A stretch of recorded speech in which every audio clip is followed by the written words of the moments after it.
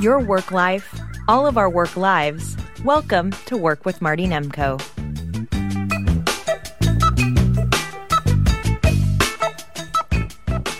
So much has been written and said about leadership, and much of it is just common sense.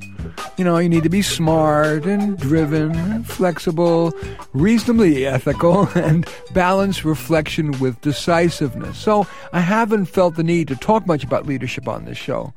But my wife, Barbara Nemko, and I just finished reading a book on leadership that's motivating me to do a segment on leadership.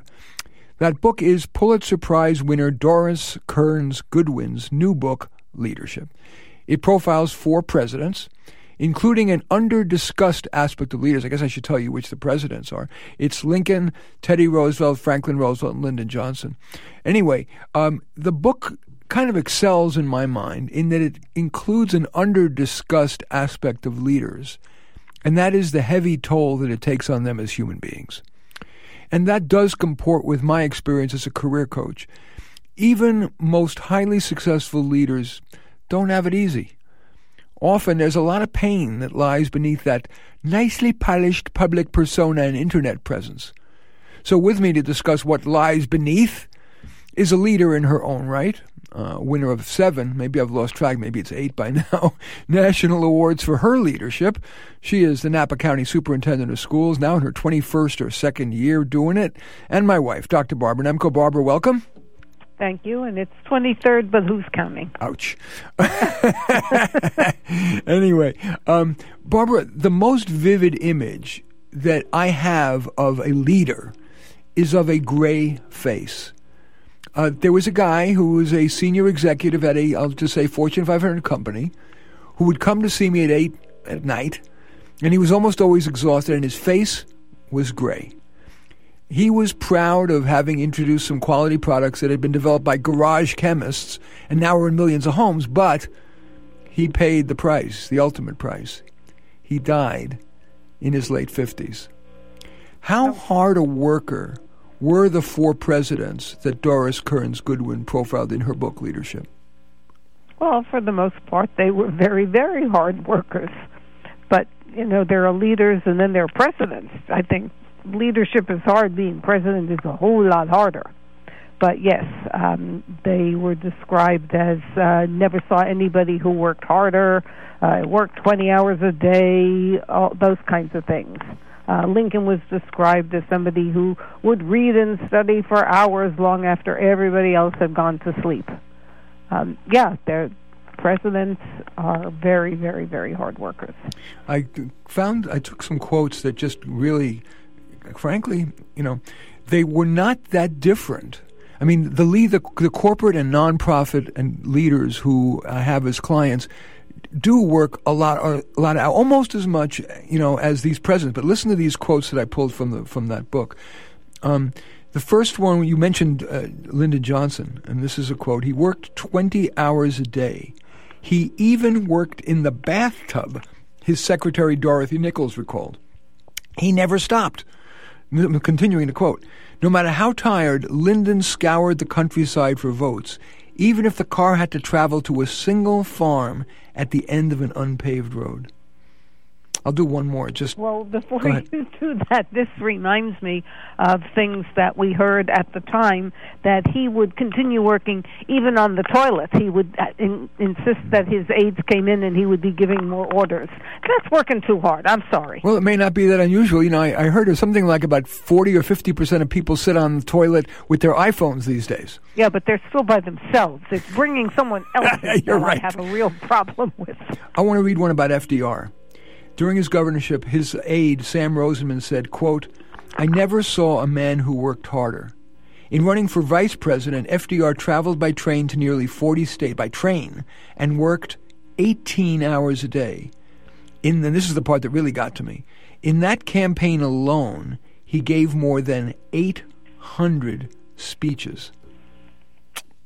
Anyway, but apart from the hard work, what shocked me in reading the book was that they were actually, a number of them were really, really tough on their workers. And I've seen that in some of my leader clients. They ride their workers very hard. Some are very nice and collaborative and recognize work-life balance. But frankly, a lot of my leader clients, they put in 70 hours a week and they're traveling all the time. And so they demand that of their workers. And what struck me as the most vivid example, and perhaps a little bit hypocritical, was Lyndon Johnson, because he, portrayed himself as an advocate for the people. But this was a quote from Doris Kearns Goodwin's book, and she is certainly a liberal. It's not like she's trying to portray a liberal as bad, but her quote is, Staffer Luther Jones had to get away from Johnson or be devoured by Johnson. Gene Latimer lasted a year. I was literally working myself to death. I never took a breath. He worked sometimes 18 hours a day. Not surprisingly, like my client who I was talking about with the gray face, Johnson had 3 heart attacks, the final one killing him at age 64. Now, Barbara, you having been a superintendent for so long, and you're very involved with the other superintendents, and you meet with staffers on Capitol Hill, you meet with leaders in the corporate sector. What has been your experience of leaders, or are you not close enough to them to really know? I think there are as many different kinds of leaders as there are in any other category of life. There are people who do work very, very hard. There are some of my colleagues who are in at 6 o'clock in the morning and are working until late in the evening. There are people who do not work that hard. There are some people who are wonderful delegators, and so everything that comes in finds a home, but it's on somebody else's desk. So it depends. Well, there's one leader I know better than any other, and that's Barbara Nemko. Is it a fair statement to say that you are out, depending on the day, 7:30, 8, 8:30, somewhere in there, and then almost every night you're working all the way through some evening event and home at, typically 9, 10? Is that an accurate statement? Well, I wouldn't say it's every night. It's probably 2 or 3 nights a week. And what about the weekends? Do you attend events on the weekends? Very often on weekends. But those, again, there are certain activities that you do as part of your job that are very taxing and wearing on the body. And those are usually times that there are conflicts and emotions are involved, and you're having to deal with that. Going to events, other than the fact that sometimes I don't get to have dinner until 9 o'clock, those are fun, and part of it is your own attitude toward doing these things. You can look at it as another obligation and say, oh my God, I can't believe I have to be here or there. Or you can look at it as a fabulous opportunity. Lucky me, I get to be here or there. So it's like everything else. Some people come out of bad situations and they never get over it, and some people come out of bad situations and they put it behind them. You're listening to Work with Marty Nemko. I'm talking with my wife, Dr. Barbara Nemko, and I don't normally keep saying this, but she's a winner of at least 7 national awards for her leadership. We're talking about leadership. She is an Napa County Superintendent of Schools, and we are discussing the human side of being a leader. And what's triggered this is that we read a book that just came out by the Pulitzer Prize-winning biographer, one of the world's leading biographers, Doris Kearns Goodwin. Her book is Leadership, Profiling 4 Presidents. That is Teddy Roosevelt, Abraham Lincoln, Franklin Roosevelt, and Lyndon Johnson. Speaking of Lincoln, apart from the time and the stress and et cetera, what was very eye-opening, perhaps for many readers, not for me because I know what my leader clients go through, all 4 of the presidents that Goodwin profiled suffered from psychological issues, most notably and perhaps most surprisingly, Abraham Lincoln, who we all view as, maybe because he's in the Mount Rushmore and, of course, the Lincoln Memorial in Washington, D.C., we view him as a rock of solidity. Do you want to read that quote, or do you want me to? about Lincoln. I'll let you do that because that quote, you know which quote you want to read. Okay. Again, this is from Doris Kearns Goodwin's book, Leadership, and it's her description of Lincoln's... sadness. Yeah. You got it? Okay. Yeah. Go ahead, read Lincoln was engulfed by sadness, revealing a pensive, melancholy side to his temperament that became more pronounced as time went by. During a bleak winter in 1840, 32-year-old Abraham Lincoln fell into a depression so profound that his friends feared he might kill himself. They confiscated all knives, razors, and scissors from his room. As one of the chief architects and advocates for his state's expansive plans, Lincoln received the lion's share of the blame for the ensuing catastrophe. The crushing debt crippled the state, destroying its credit rating for years. Land values plummeted, thousands lost homes, banks and brokerage houses closed. Acknowledging that he was, quote, no financier, the doctors believed that Lincoln was within an inch of being a perfect lunatic for life. You know, rather than just you and I think this is a great time to bring in listeners. If you, dear listener, is a leader yourself or know a leader very well and want to describe especially the human side, it's all well to give tactics about leadership and whatever, but I'm focusing on the human side of leadership. If you are a leader, I mean, you don't have to be a CEO, but if you're, a manager, a leader, or are, know one very well, and you want to chime in about what your experience has been with that leader or as that leader, I invite you to call and join the discussion here at Work with Marty Nemko and Barbara Nemko and KALW. The phone number, 415-841-4134. That's 415-841-4134. Well, let me go back to that quote, because sure. Let's think about it. Any of us, when we make an error, we feel bad about it.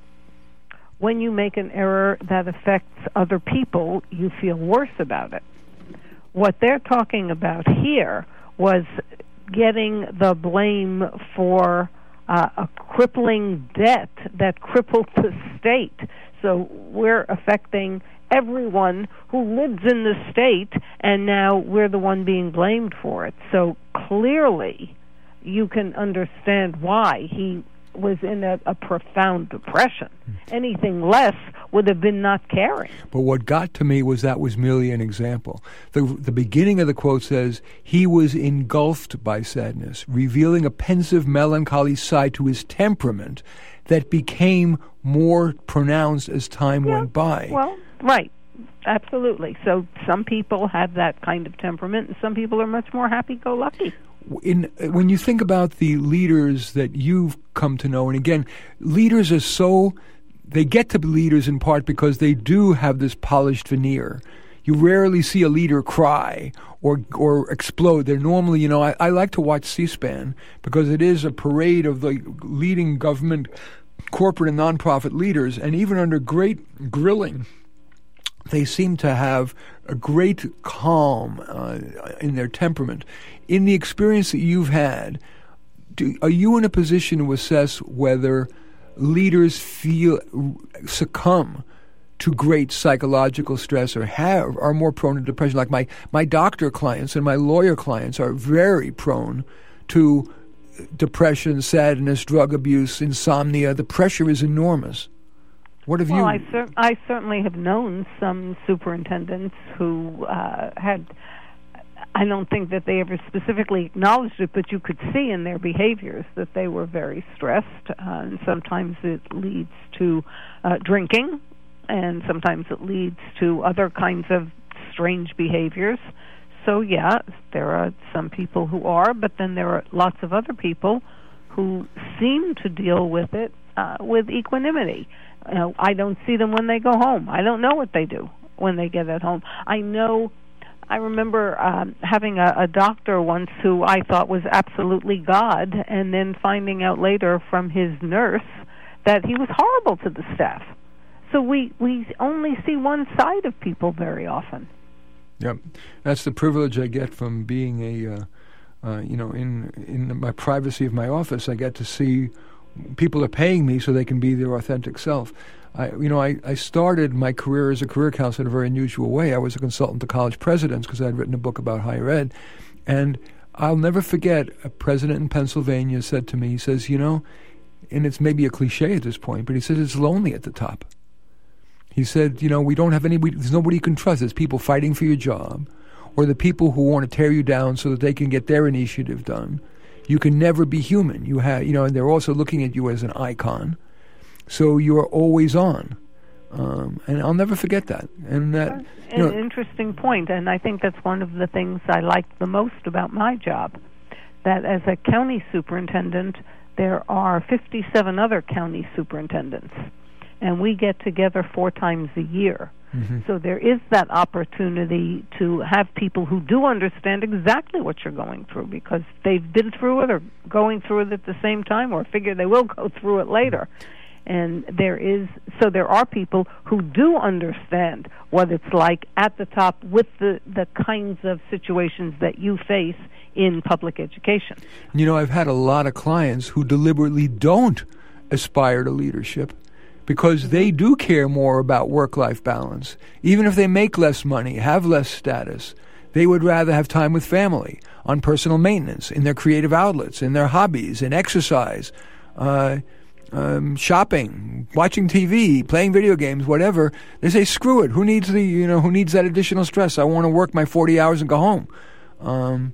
Well, that's true. If one were to look at the salaries of teachers versus administrators, clearly the administrators make a lot more money, but they work many more days a year and many more hours a day. So if you do it on an hourly basis, they probably make less.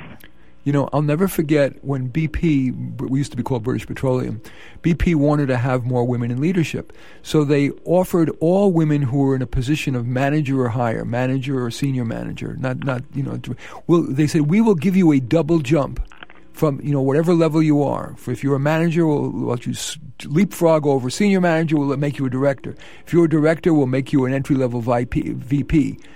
They had, and with, of course, the associated increase in salary.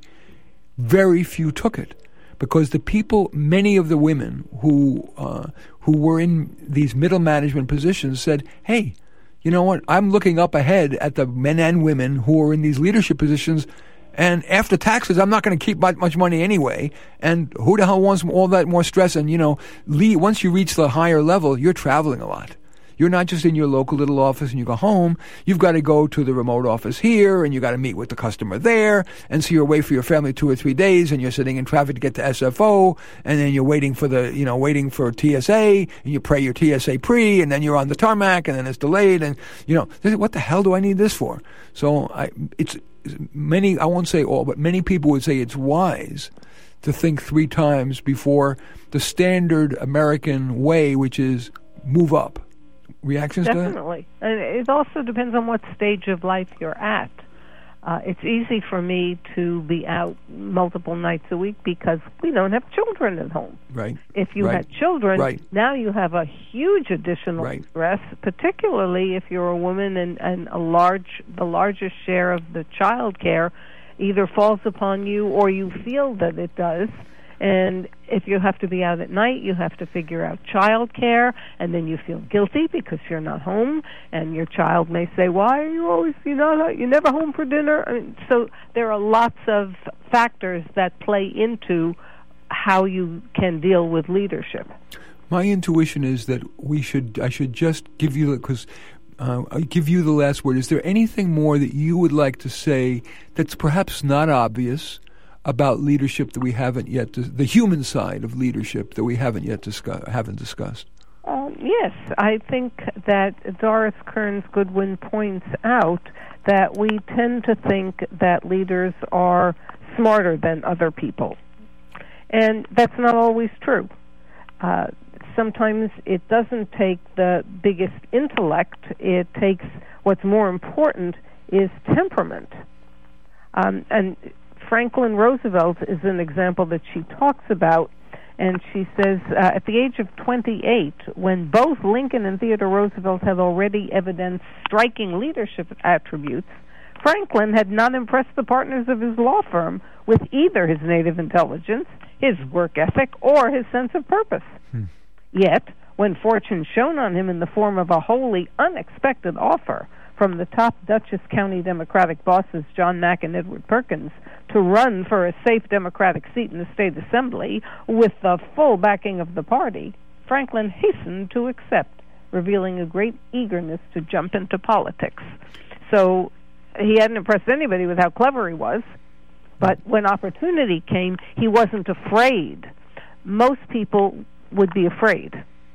Yeah, reasonable temperament and reasonable risk-taking is certainly critical attributes. But most of the presidents, Lincoln was no dummy, of course. He had to be a self-taught person, and yet he taught himself how to be a lawyer, and he was, by all accounts, quite a brilliant lawyer and brilliant speaker. Mm-hmm. So, again, like you say, it's, I want to conclude this, but I do want to give you the last word, but I want to say this. As I reflect back on these 20 minutes that we've been talking about the human side of leadership, I'm reminded that today we tend to disparage leaders, not just Donald Trump. We disparage corporate leaders, even big-shot nonprofit leaders, as emblematic of the gap between rich and poor, and we may overgeneralize from the media trumpets the bad actors, and so we kind of generalize into thinking that, most leaders' wealth is ill-begotten. That honestly does not comport with my experience. Most leaders, they're not saints. They succumb to the same ethical temptations we all do. They can cut corners, they can withhold full disclosure and so on. But at least in my experience, as a group, leaders are intelligent. They are certainly diligent. And they are, and this may surprise some people, they're usually driven as much by wanting to make a difference as by wanting to make more money. So at least in my view, you could do worse than to look at the leaders in your life, whether they're in your personal life or you view them on the media, without, let me at least be moderate and say, without a jaundiced eye. I want you to get the last word. What is your honest, not puffy, but fair-minded overall description of leadership? To what extent do you agree or disagree with what I just said? I think that whether they're brilliant or not, they typically they're doing something right, because you don't keep your leadership position if you're not. So if you're not working hard and you're not smart and you're doing stupid things, you don't generally get to keep the position. I think one of the most important leadership lessons that I ever learned was from the person who hired me. And his philosophy was always hire people who are better than you are, or smarter than you are. Yeah, no question. Now, he said that. I thought he was really, really smart, so I'm not sure that he was necessarily hiring people who were smarter than he was, but that's critical, hiring well, because hiring badly can cost you your job. Absolutely. That takes us to tactics. Let's spend a little time talking about some tactics, and I want to get your reaction. I made a list of a few that are, as you know, I tweet. And the main reason I tweet, in addition, because it's an easy way to promulgate some of my better ideas, it creates an archive of what a concise version of my best ideas. So I'm going to share with you, I've got a half dozen, and I'd like to share, they're very short, obviously, they're tweets, and I'd love your honest reactions. Certainly feel free, as always, to disagree. But first, I should let our listeners know, you're listening to Work with Marty Nemko and Barbara Nemko. We have been discussing the human side of leadership, which was triggered by a book that Barbara and I read by Doris Kearns Goodwin, the Pulitzer Prize-winning biographer, called Leadership, in which she described especially the human sides of Abraham Lincoln, Teddy Roosevelt, FDR, and Lyndon Johnson. Barbara moved us into the area of tactics, and I couldn't agree more with her statement about hiring people better than you, or at least I like to use the term hire slow and fire fast. Take all the time you need to find a really great person, because no leader can do a great job with weak workers, and that is maybe the most important thing he does. And then when you've made a mistake, own up to your mistake, and ideally, instead of fire the person, try to counsel them out. So that was your first tip, and I totally agree. I now want to share another tip, and I'd like to get your reaction. I was quoted this week in the New York Times, and what I said was that the path forward for leaders and for anybody is normally marked not by a lot of thinking, but by low-risk actions, what I call ready, fire, aim. Reaction, Barbara? I'm trying to process that. Let me do it again. Okay, right. If you're having problem processing it, I'm sure the listeners are. I was quoted, as I said, in the New York Times, and I said, the path forward when you're stuck is normally marked not by a lot of thinking, but by taking low-risk actions, what I call ready, fire, aim. And I will just give an example. The example I always love to use is if I am a sailor who's trying to get from San Francisco Harbor to Hawaii, yes, I should do a moderate amount of planning. But if my clone kept planning and planning and planning and planning, where I, after just a moderate amount of planning, sailed off, I will have to make my changes based on the weather that I see, the winds changing, etc. So you don't want to do excessive planning, but take that low-risk action, which was to slowly leave San Francisco Harbor. And that's true. That's, I believe, analogous to what I've seen most of my successful leadership clients have been like. What's your reaction to that recommendation about ready, fire, aim? I think when the outcome is so excellent or so important, then yes, you need to start taking some steps to move in that direction, trying to bring other people along with you.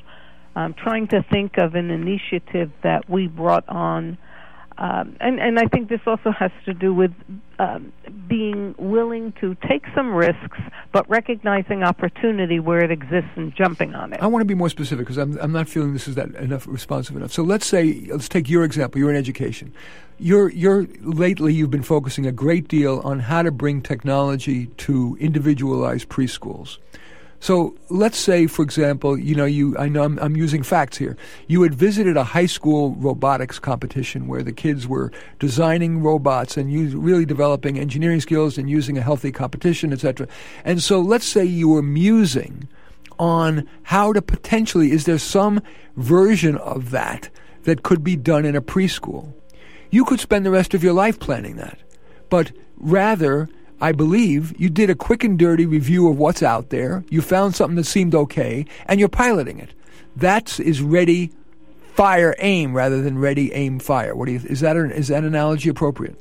Well, it is, except that we don't have any robotics in our preschool yet. But we did bring them down to elementary school, and yes, we did it with some, because that's a no-risk strategy. You find somebody who's interested in doing it, you give them the appropriate stuff, and if it doesn't work, then that's it. If it does work, then you can expand it.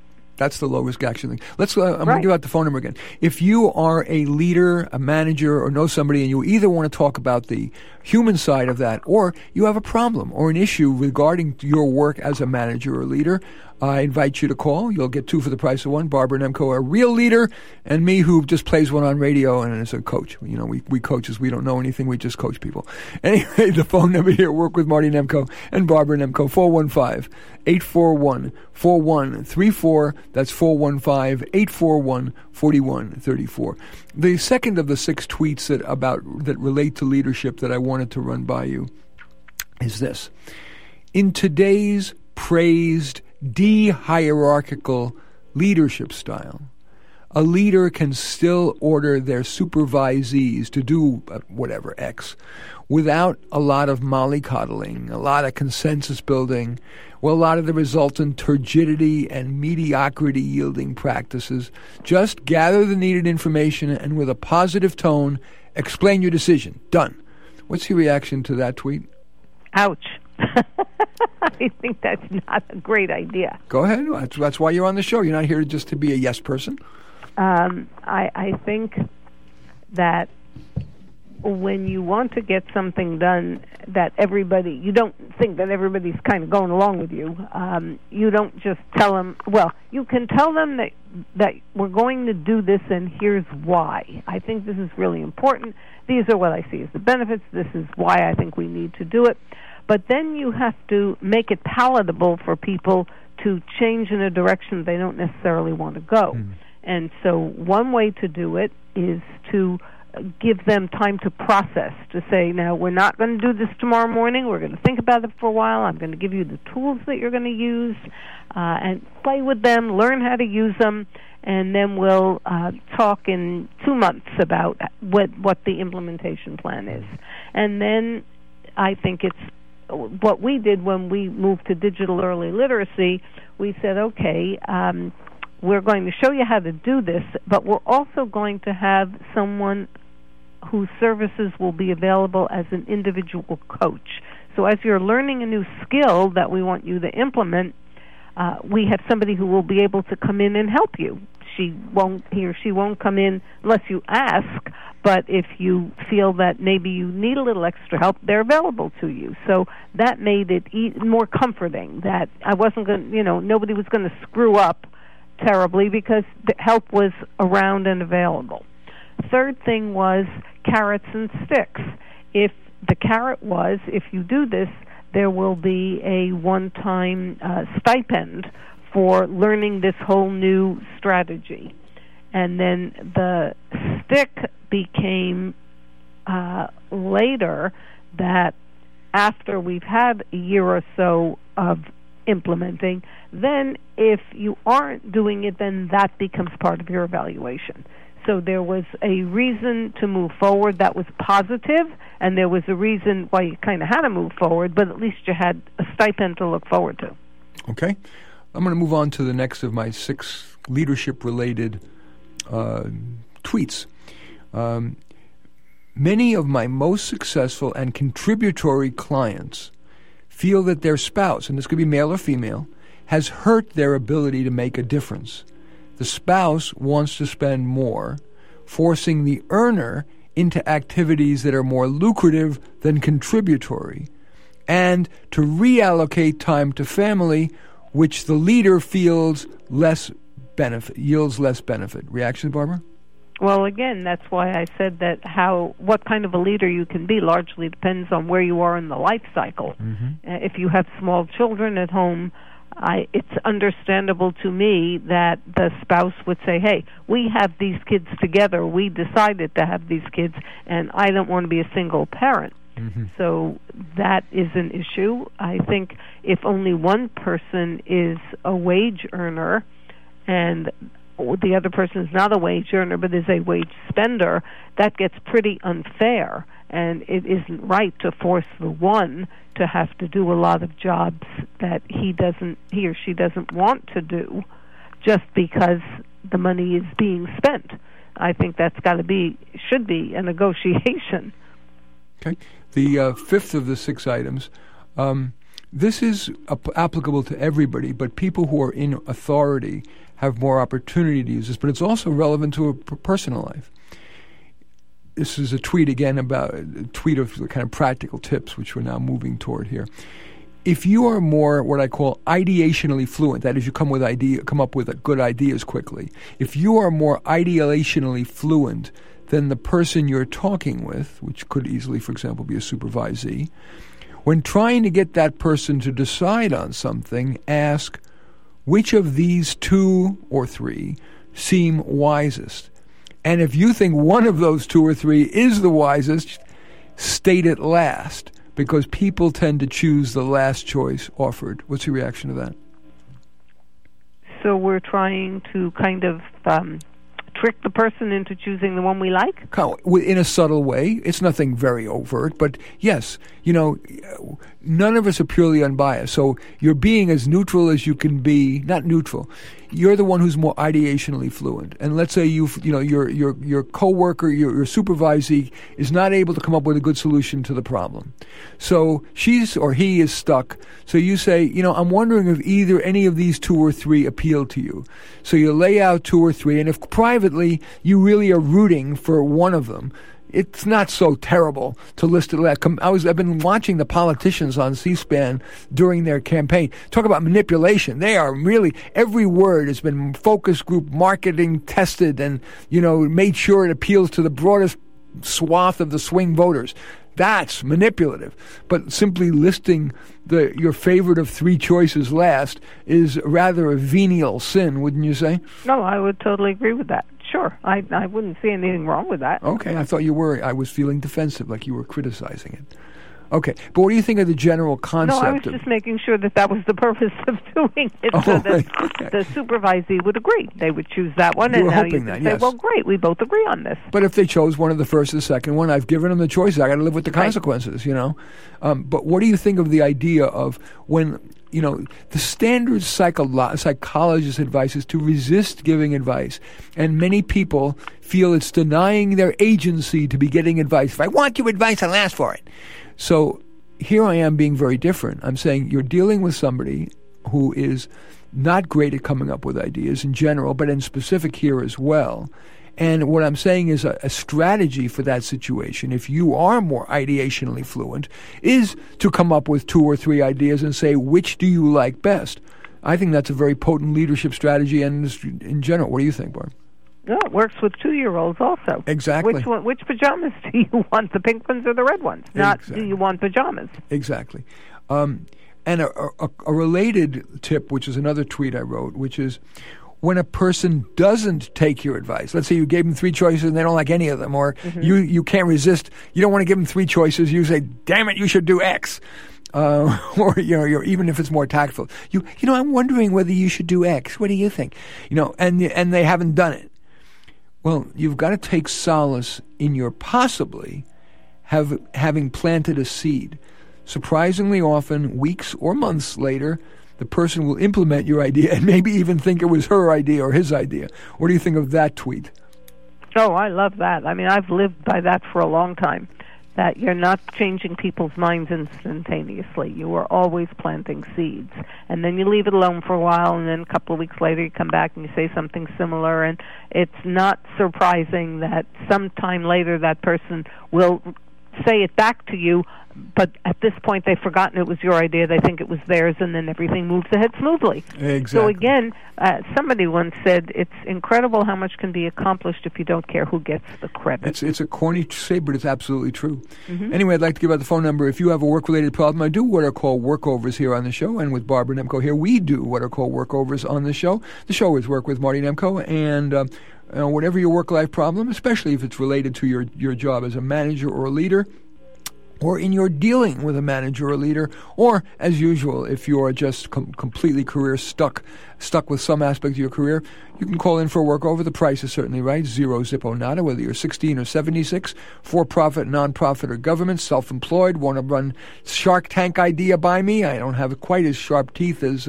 Mr. Wonderful on Shark Tank. All those are good reasons to call. Work with Marty Nemko and Barbara Nemko on KALW, 415-841-4134. That's 415-841-4134. I want to now turn to another angle on this leadership thing. One of the websites that I frequent is something called Quora.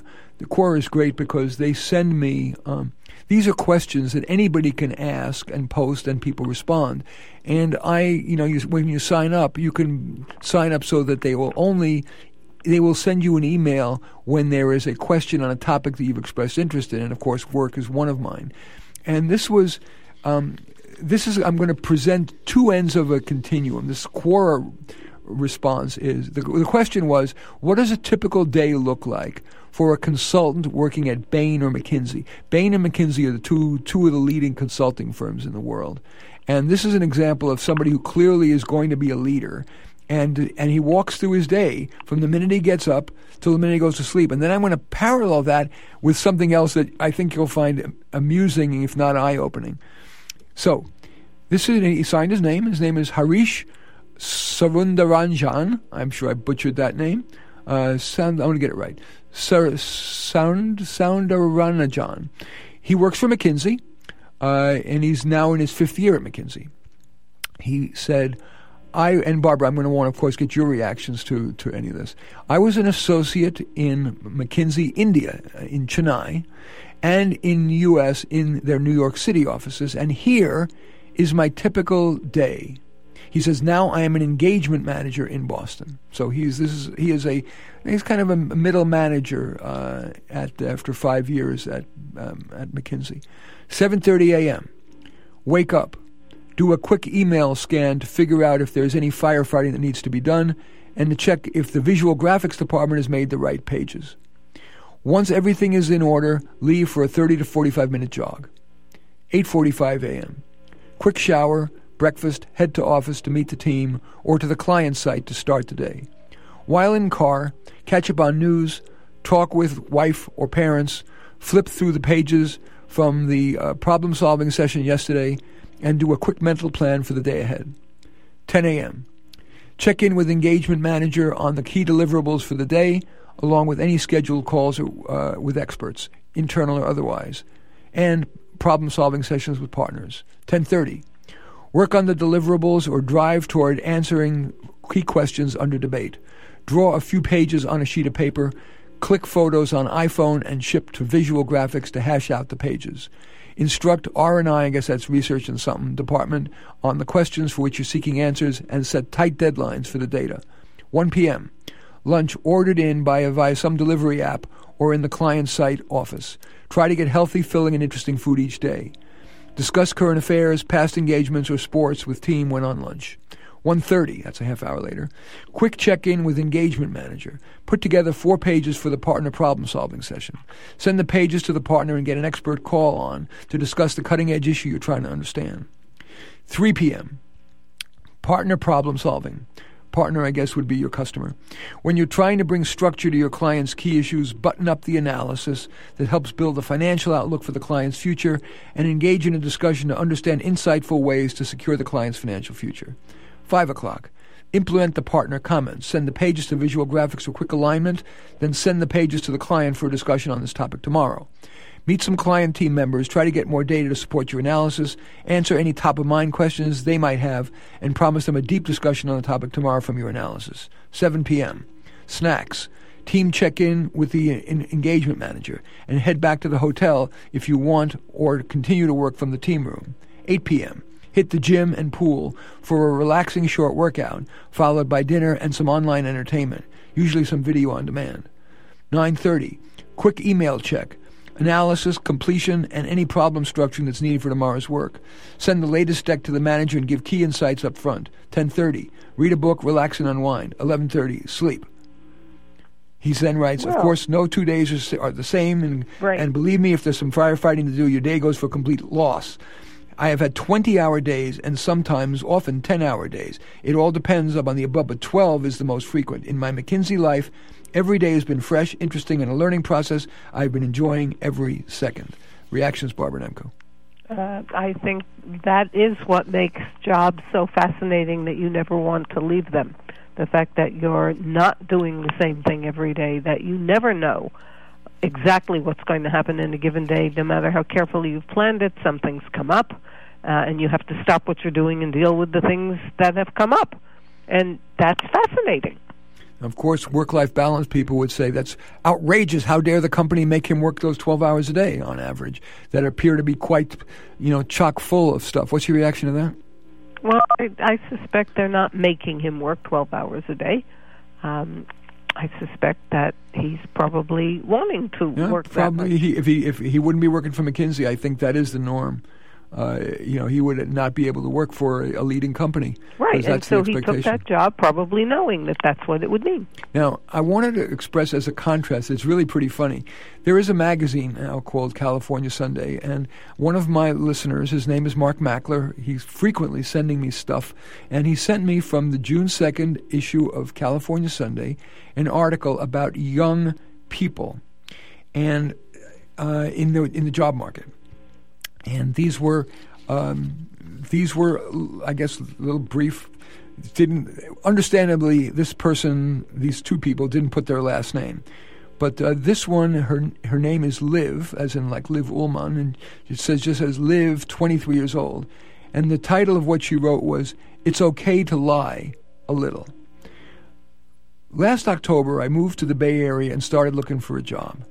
I had worked at the library all 4 years in college, so I applied for jobs at libraries. That was hard because I don't have a master's in library science. And I was also looking at barista jobs. And though I hadn't worked as a barista, I had worked in customer experience and retail. But everything from those barista jobs to those entry-level publishing and library jobs would ask for a couple of years' experience, at least a year. Well, on my resume, I've learned to lie about how much work I've done. I'm in favor of lying too. It's counterbalancing the pre-existing power structures where certain kinds of experiences are valued and other kinds are not. And going in an interview as a woman, I frequently felt nervous, thinking, well, I'm obviously not qualified. No one's going to take me seriously. Yet I know so many men who know Jack. So it's important to counterbalance, to talk the talk on your resume, because everybody else is going to do it. What's your reaction to Liv's? She's rather a different mindset than our McKinsey person. Any reaction to that?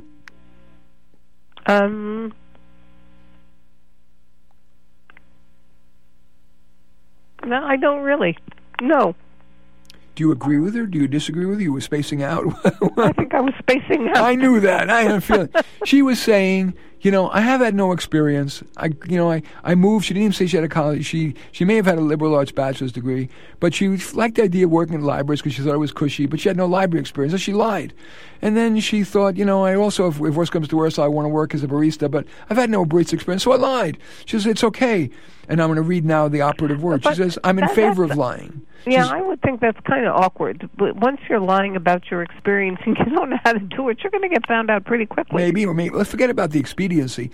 Let's talk about it. She wrote, what was really the interesting part of her letter, she says, I'm in favor of lying. It's counterbalancing pre-existing power structures where certain kinds of experience are valued and other kinds not. Okay, now I know why I was spacing out.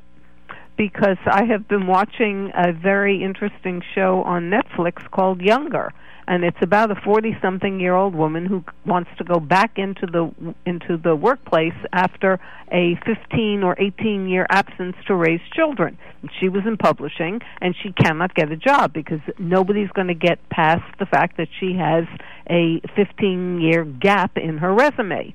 And so a friend tells her, lie. Tell them you're 26, and put in all the experience you had before, and she gets hired immediately. And it's a very interesting contrast between how people in their 40s act and being in this workplace with all these young people. Well, of course, the expedience is one thing. There's no question that lying works, at least in the short term, in many cases. The question is, do we just throw ethics out? But what was more interesting was the last sentence. She says, remember, certain kinds of experiences are valued and other kinds are not. Isn't relevant experience? She made it sound like all experience is equal. And then she wrote, and going into interviews as a woman, I have frequently felt nervous thinking, well, I'm obviously not qualified. No one's going to take me seriously, yet I know so many men who know Jack. It's important to counterbalance by doing that on your resume. Everybody else is going to do it. What's your reaction to that? I hate it. First of all, I think that in today's era, this notion that women aren't taken seriously, I have a really hard time with. Maybe 40 years ago, there was more of that going on. Today, particularly, I'm in public education. It's mostly women. It's kind of leadership? a joke in our office in how leadership? few men there are. How about the superintendents of school, the number one person? We talked about many women choose work-life balance. Of the 50, you mentioned there were 57 county superintendents of school. How many are women? Probably half. And as I look, let me just talk about in Napa County. When I first started, there are 5 school districts and 1 county office, so that's 6 education agencies, and only one of them only one was the superintendent a woman, and she was superintendent of the tiny district that only had 57 kids. Every other superintendent was a man. Fast forward to today, the only man who's a superintendent is of that 57-kid district, and every other superintendent is a woman. So there has been an enormous change, and I've only been at the county for 27 years total. So that's a massive change and not a terribly long period of time. I want to talk about 2 more of the people in California Sundays, June 2nd. These are people who are millennials who are not the millennials. I guess there'd be Gen Zs. Yeah, millennials. Yeah. Who are being honest about their experience in the workplace and what they're willing to do. This one, and this is a contrast with, I'm going to try to say his name again because I'm a glutton for punishment, Harish Saranarajan, who in Quora works for McKinsey in his 6th year or 5th year as a manager now, who we talked about working really seemingly very solidly from 7:30 in the morning until 10. So this is titled in this article, "The 23-year-old Woman Who Pretends to Do Paperwork." When I first started to look for a job, my expectations of, I hope I get a job I love, flew out the window. I was seeing all these positions where you expected to collapse your whole life into your job, and I avoided them because I wanted to guard my time outside of work. I'm one of those people in my work who doesn't harbor any guilt about working as little as possible. Ooh. In fact, I advocate stealing as much time and money from your employer as you can. Sometimes that might, and this really doesn't surprise me, because so often the colleges and media portray the worker, the management and the company as evil. So they're feeling it's Robin Hood, justified. I'm going to continue reading from this person. There's no name. It just says, it's just a quote from this person. Sometimes at my desk, I take an hour to read and pretend I'm looking at paperwork. It's almost like hiding a comic book inside a textbook. I'll have reimbursement paperwork in one hand and a novel in my other hand. And if a boss walks by, I'll just cover up the book. I work with so many people who don't want to leave their desks too long or who work through lunch. I don't think that's the reason they're not taking lunch. Is all they really care about. They don't care about the reimbursement. They just feel they got to do really well at their job. But you can do mediocre at your job, and that's okay. Right? This is, to me, emblematic. There is a war that is an unspoken war between management and workers. You know, managers don't usually get promoted to leadership unless they are harder working and have bought the system, for better or worse. And many workers, especially young workers who've been educated today in today's colleges and listening or watching or reading into much of today's media, have been taught to hate the man. So there is this huge and I believe growing conflict. And part of it's the management's fault because, of course, loyalty is out the window. Employers part-time, they temp, they offshore, they lie and say, our people are our most important product, and then they go and lay off people left, right, and center when they can hire, instead of paying the living wage of San Francisco, they can hire an automated barista or burger flipper or whatever. So there is legitimate grounds on both sides, management and worker, to hate each other and to try to screw each other. And I think these it's rare you see in print such a candid admission of how much screwing around the worker does. By the way, there was a statistic that I read maybe a month ago on this radio show that said the average full-time worker bee works 2.27 hours out of the 8-hour a day. So there is this huge tension between management and worker. Do you sense that at all? Or again, they're trying to hide your management, your leadership. They would try to hide it from you. But from your perspective, or maybe your conversations with other leaders, do you sense that there is a schism that's serious between labor and management, especially young workers? I have to say I'm not seeing that. And we have a lot of young people because we have an AmeriCorps program. So there are people who have graduated from college and want to spend a year, sometimes two, doing something a little bit different, and they want to give back, and they come to work for us. And I think they get something like $600 a month, which is it's not livable. Right. And they work very hard because they love what they're doing. They're working with kids. They're running after-school programs. They're running summer camps. I think that's different. Most Maybe, jobs... but these are young people, too, and this is what they're choosing. But it's different when you're following your passion. Most jobs you are some anonymous cog in a wheel. You are a customer service. Now they call them customer success manager or customer success worker. You're answering phones, dealing with angry people who are rightfully complaining the software doesn't work. Or they are coordinators handling massive databases and entering data and or bills for Visa or whatever. Accounts receivable. Most people don't have the cool job. Oh yeah, I'm setting up summer camps and I'm working with kids. And so now I'm trying to be fair to the worker. All this dream big, you can be what you want, that you're told in college and by counselors, and then they get in the real world and they're working at Enterprise Rent-A-Car on the swing shift.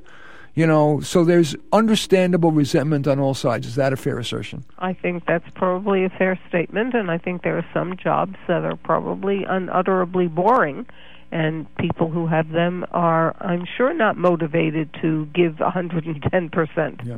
Speaking of which, this article in California Sunday that my listener Mark Mackler sent gave a third example. This one is titled, "The 22-Year-Old Who Pads His Hours." I'll read you the quote again. "When I log my hours every week, I just straight up pad it. I've always done it. I pad it to make it look like the schedule of somebody with a full workload, because I'm not trying to work more. When my manager asks me how things are going, I always give a neutral response. I have enough work. I'm not unhappy, not happy. I don't want to seem overworked or underworked. I kind of just exist there. It's a place for me to make money. My company bleeds its employees dry. Management could hire more people, but they know that people can handle it. It's a big meat grinder. A lot of my friends work 50 or 60 hours a week because they're given that much work. But I say you owe the company 40 hours. They pay you for it and nothing more." So that was the guy who pads his hours. Any reaction to that? Ick. But again, I think there's a culture in the workplace. And if you, as the leader, try and make it a really positive culture, if you catch your employees doing something right and recognize them for it, if you emphasize the good that the work is doing for other people, then hopefully people are not trying to get away with stuff. They're trying to do a good job because they believe in what they're doing. Again, there are some jobs that are probably so incredibly boring that it wouldn't be possible. Like, I think about standing behind the rental counter when people are renting cars at the airport. And all day long, people are coming in, and they're in a rush, and they're cranky, and they want to get out. And what do you mean you don't have my reservation? That'd be a hard job. Well, let's take a more typical example. We're just about out of time, but we're in Silicon Valley, which of course is now extended to the entire Bay Area. So many jobs are about software, and it's not like changing your life software. It's some software that's going to enable a company to keep better track of customers, or software that goes incrementally fast, version 7.0, and they're rushing to get it to market faster, and it's buggy, and the documentation is trying to cover up the fact that the software's got all kinds of bugs, and that everybody who's involved in that, from the accountants to the software developers to the customer service people to the people who try to pitch investors, they're all quietly feeling this is a house of cards, this is a bunch of BS. Even the wine industry in Napa. How do you so much of it, because most people can't tell the difference between $5 wine and $100 wine. We have just a few seconds left. What do you say to that zillions of people who have just not standing at Enterprise Rent-A-Car, but just an average job? I think in most industries there are career ladders and there are ways to move up. I think if you do a good job and show yourself to be better than average, that will open some opportunities for you. I think you try to find some emotional satisfaction just by dealing with your colleagues and seeing if there are some friends that you can make as part of this job to make it more pleasant. Nobody wants to get up in the morning and get dressed and go someplace where they're miserable. But at least I can remember some boring jobs, but what made them tolerable was taking breaks with your colleagues. Even though the break was only 15 minutes, you got to talk with somebody that you liked and having lunch with them and walking to the bus together or whatever, but finding something human in that job that makes it not so awful that you want to be trying to get away with stuff every minute of every day. Well, it was certainly it was not a pain having you on the show. But that is the show, and that is Work with Marty Nemko and Barbara Nemko for this week. I want to thank my board operator, Joanne Marr, and of course all of you for listening. Please join me again next Thursday. You can call in for a workover, plus Siobhan O'Brien on what it's really like to be an elder caregiver. Until then, this is Marty Nemko for Barbara Nemko, reminding you that we find comfort among those who agree with us, growth among those who don't.